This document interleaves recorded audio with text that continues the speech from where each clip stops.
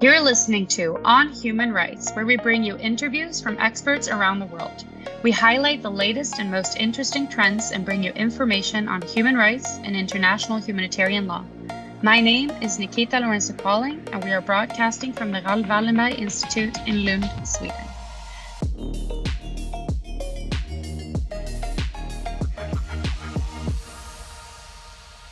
Today, we're speaking to Hanifa Girowal, who's a researcher with the RWI Afghanistan program and has previously held positions in the UN and as a Kabul deputy governor. Today, we'll mainly talk about her research report titled The Vicious Cycle of Women's Rights Violations in Afghanistan and the Need for Accountability. Welcome, Hanifa. You've been a research fellow with the RWI Afghanistan program this year, and this interview is mainly going to touch on human rights and your research focus within the field. So can you tell us a little bit about your interesting career and background and what made you get into human rights in the first place? I actually started my career with working uh, with Watcher Canada, and um, after that, in Watcher Canada, actually, we were working um, with the victims of domestic violence, women who were facing abuse at houses and also at workplaces. And it was actually through my work in there that I really got interested in the field, and particularly in supporting women who are facing domestic violence. And I tried to understand the root causes of this issue, even back then at the start of my career, because most of the time I was seeing that a lot of women who were well mannered, who were good women, who were making sure their family is doing well, who were contributing to the housework, supporting the family, not only their own family, but also their in laws, their husband's family. They were working women, yet their families were never happy with them, specifically their husbands were never happy with them. So that was something that really motivated me to continue my work in the same field, and that's why I started working with Afghanistan Independent Human Rights Commission after that, and I worked there for almost um, the huge part of my career.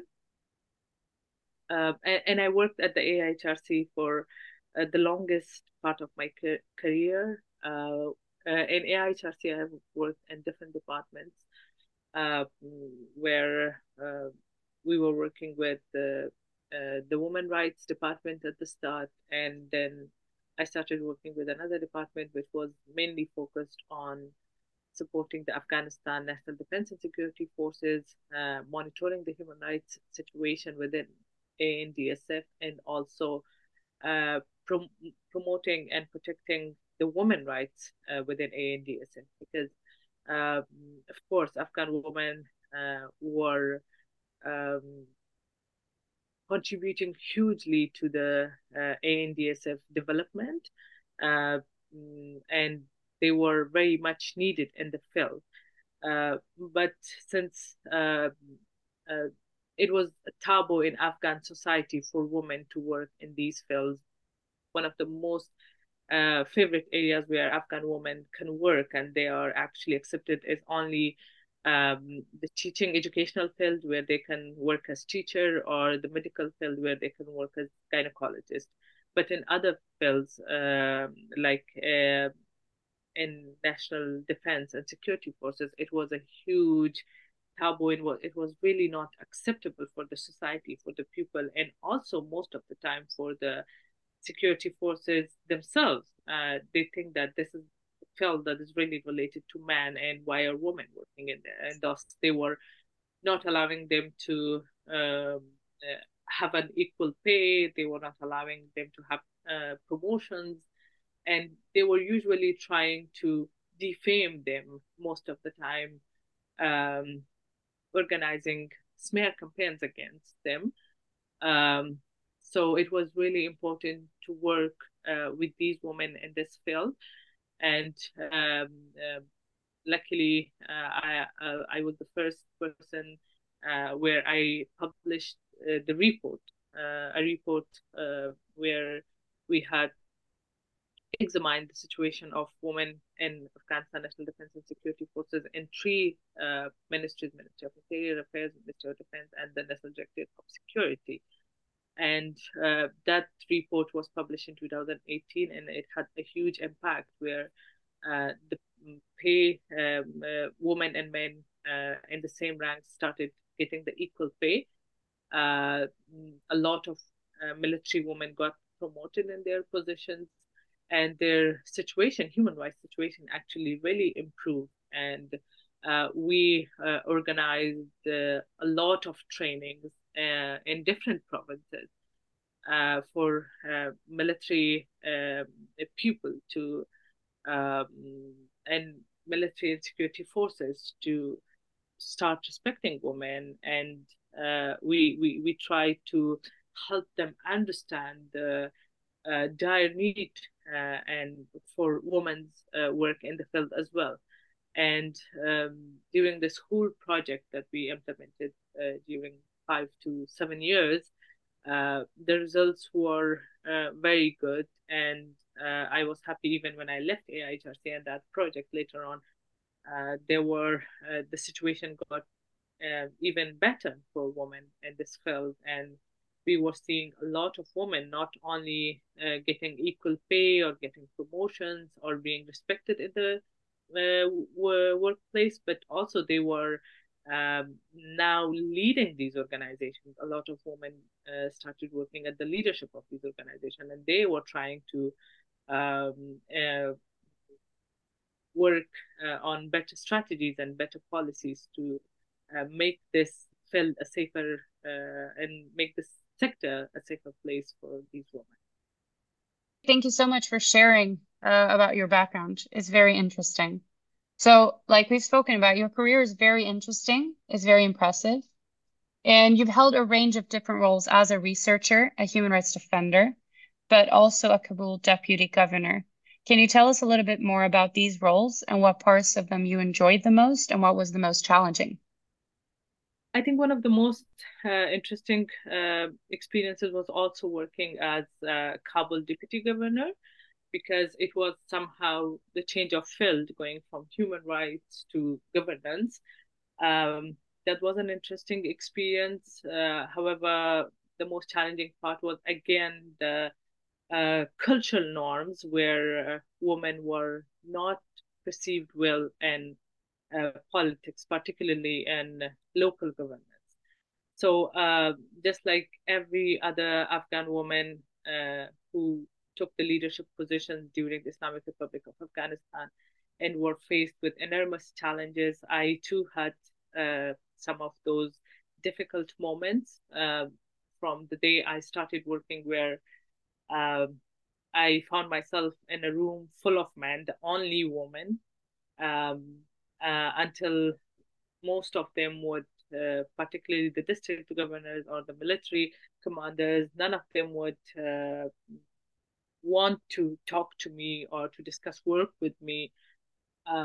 They would usually ignore, even if they needed my help or my support, or even if my signature was needed for something, they would rather go to the governor.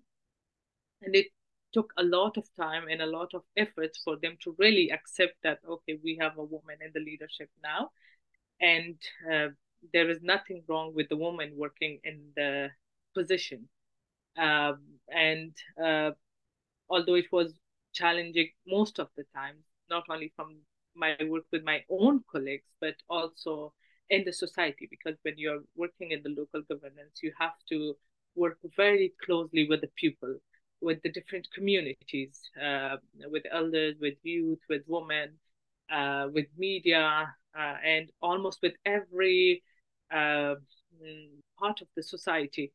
While I was very welcomed in the cities, it was really challenging for people in urban areas to um, really somehow accept me and to consider that, okay, a woman can be a leader and she can also solve our problems and we can go to her. But later on, when they were seeing that as a woman, I was really doing double of the efforts of a man to not only help them, but also to improve myself, that as a woman, I can also do it. They started uh, respecting me. They started uh, accepting me, and they started coming with their problems to me. So yeah, that was also a very rich and challenging experience. Thank you so much for sharing. It sounds very, very interesting. So, if we're going to jump into your research now. So, the focus of your research is on women's rights violations and accountability. Would you like to expand a bit on the topic and why you chose this one in particular? Um, yeah, so my interest on the area of uh, women rights and understanding their position in the Afghan society, their status in the Afghan society, um, uh, was sparked at the start of my career, uh, where I would see a lot of women face violence, they would face injustice, but it was not only uh, normalized in the society, but even I would see that these women, they would accept this as a part of their life, and they would never challenge it or never question that why it is happening. And that's why even some of the women who would raise their voices, they were also perceived bad just for asking for their right or seeking justice, because it was so huge in the society that uh, even if a woman is coming ahead and she is asking for her right, she was perceived bad not only by men in the society, but also by her fellow women, by the woman in her house, by her other sisters, by her mother in law, by her sister in law, and by those around her. So this was both frustrating and um, also uh, very interesting for me. I wanted to find out that what is really the reason for this phenomena in our society, and that's why I chose my research topic as a vicious cycle of women rights violations and the need for accountability. And in this research, I have examined the underlying causes of violence against women in Afghanistan, while mainly focusing on the continued struggle between traditional and modernities. Because the majority of traditionalists residing in rural Afghanistan, they hold a profound respect for old normal, uh, which consists of age-old norms and entrenched traditions that are mostly in non-conformity with the contemporary approach to governance. And also, from the other hand, there are the modernists, who are primarily concentrated in urban areas and who are trying to replace these traditional norms with legally endorsed new normal.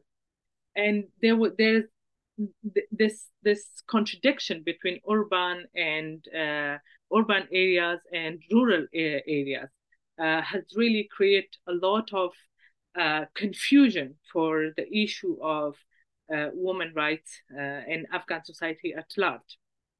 From one side, we have these deep rooted cultural norms that are not allowing women to go out of their houses, that are not that cannot um, imagine a role other than a housewife, a role other than a teacher, a role other than a gynecologist.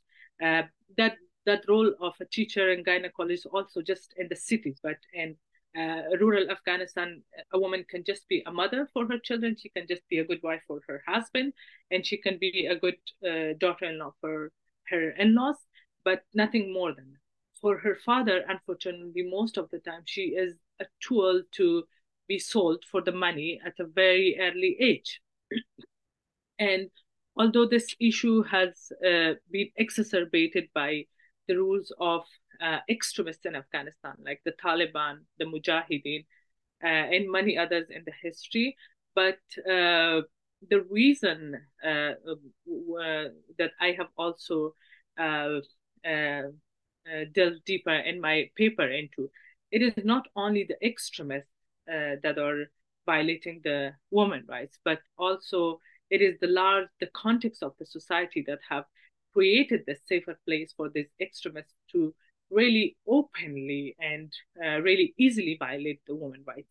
And this is also the context of the society that is uh, motivating these extremist groups to emerge and to target women as their main as and their first target. So these are the issues that I have analyzed in my paper. What are the root causes of violence against women in the society? And also, what's the need for the accountability? Because, as I mentioned earlier, Afghans, one of the main challenges in Afghan society is the culture of impunity.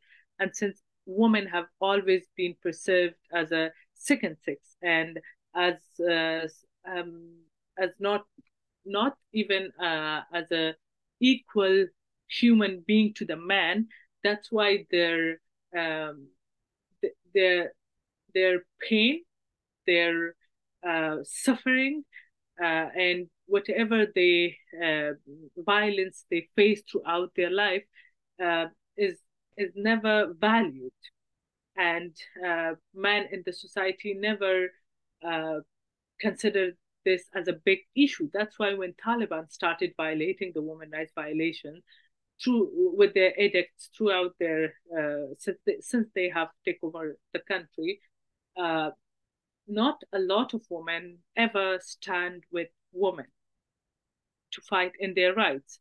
One of the movements on the face of the Taliban is the women movements of freedom, bread, and work. Well, this is a very legitimate and very humane needs and requirements by the woman, unfortunately, very few that we can count. A number of men stood with them, and the others just stayed silent because they don't consider the issue of women as important as other issues. And that's why even uh, this perspective of Afghans have also unfortunately influence um, the international community who is committed to um, implementing women rights and who is committed to international law, international treaties, to the UN Charter, to the Universal Declaration of Human Rights, where every human being, irrespective of their gender, have equal rights. Uh, Even though the international community is using the right of women as a political expediency. We saw this during the Doha peace deal, where U.S. Government reached to a peace deal with the Taliban while totally ignoring the rights of women in Afghanistan. They knew that Taliban is a regime that is whose main policy is gender-based discrimination and segregation. Yet they didn't care about this issue, and they signed a peace deal, and they let Taliban get over the power while totally undermining the issue of human rights violations. So during my research, I have identified four main themes and also 11 many sub themes. The main themes are for women rights violations in Afghanistan is the socio-cultural norms, the religious misinterpretation and misconceptions, the ideological politics and political expediency that I pointed out, and also the impunity and the lack of accountability. So these are the main themes that have been found during my research, and I'm hoping that this piece will be both an informative piece for those interested on the uh, and on understanding the root causes of human rights violations in Afghanistan, and also the reasons why Afghan women throughout the history have been the victim of violence, and they have never faced justice, and they have never been delivered with justice, and even seeking justice for themselves uh, doesn't make sense, because it has been so much normalized and they have been so used to it that they they don't see themselves uh, deserving of justice, deserving of a good life, deserving of a life free of violence. So I hope my paper will be interesting for everyone, and hope everyone can read it soon. Thank you so much for sharing with us today. I look very much forward to reading your research, as I think a lot of other people are too. And your research is going to be out soon. So we're just going to be waiting for it. But thank you once again so much for participating and sharing about yourself and sharing about the work that you've been doing. Thank you so much, Nikita, for the opportunity, and looking forward for the publish of my paper.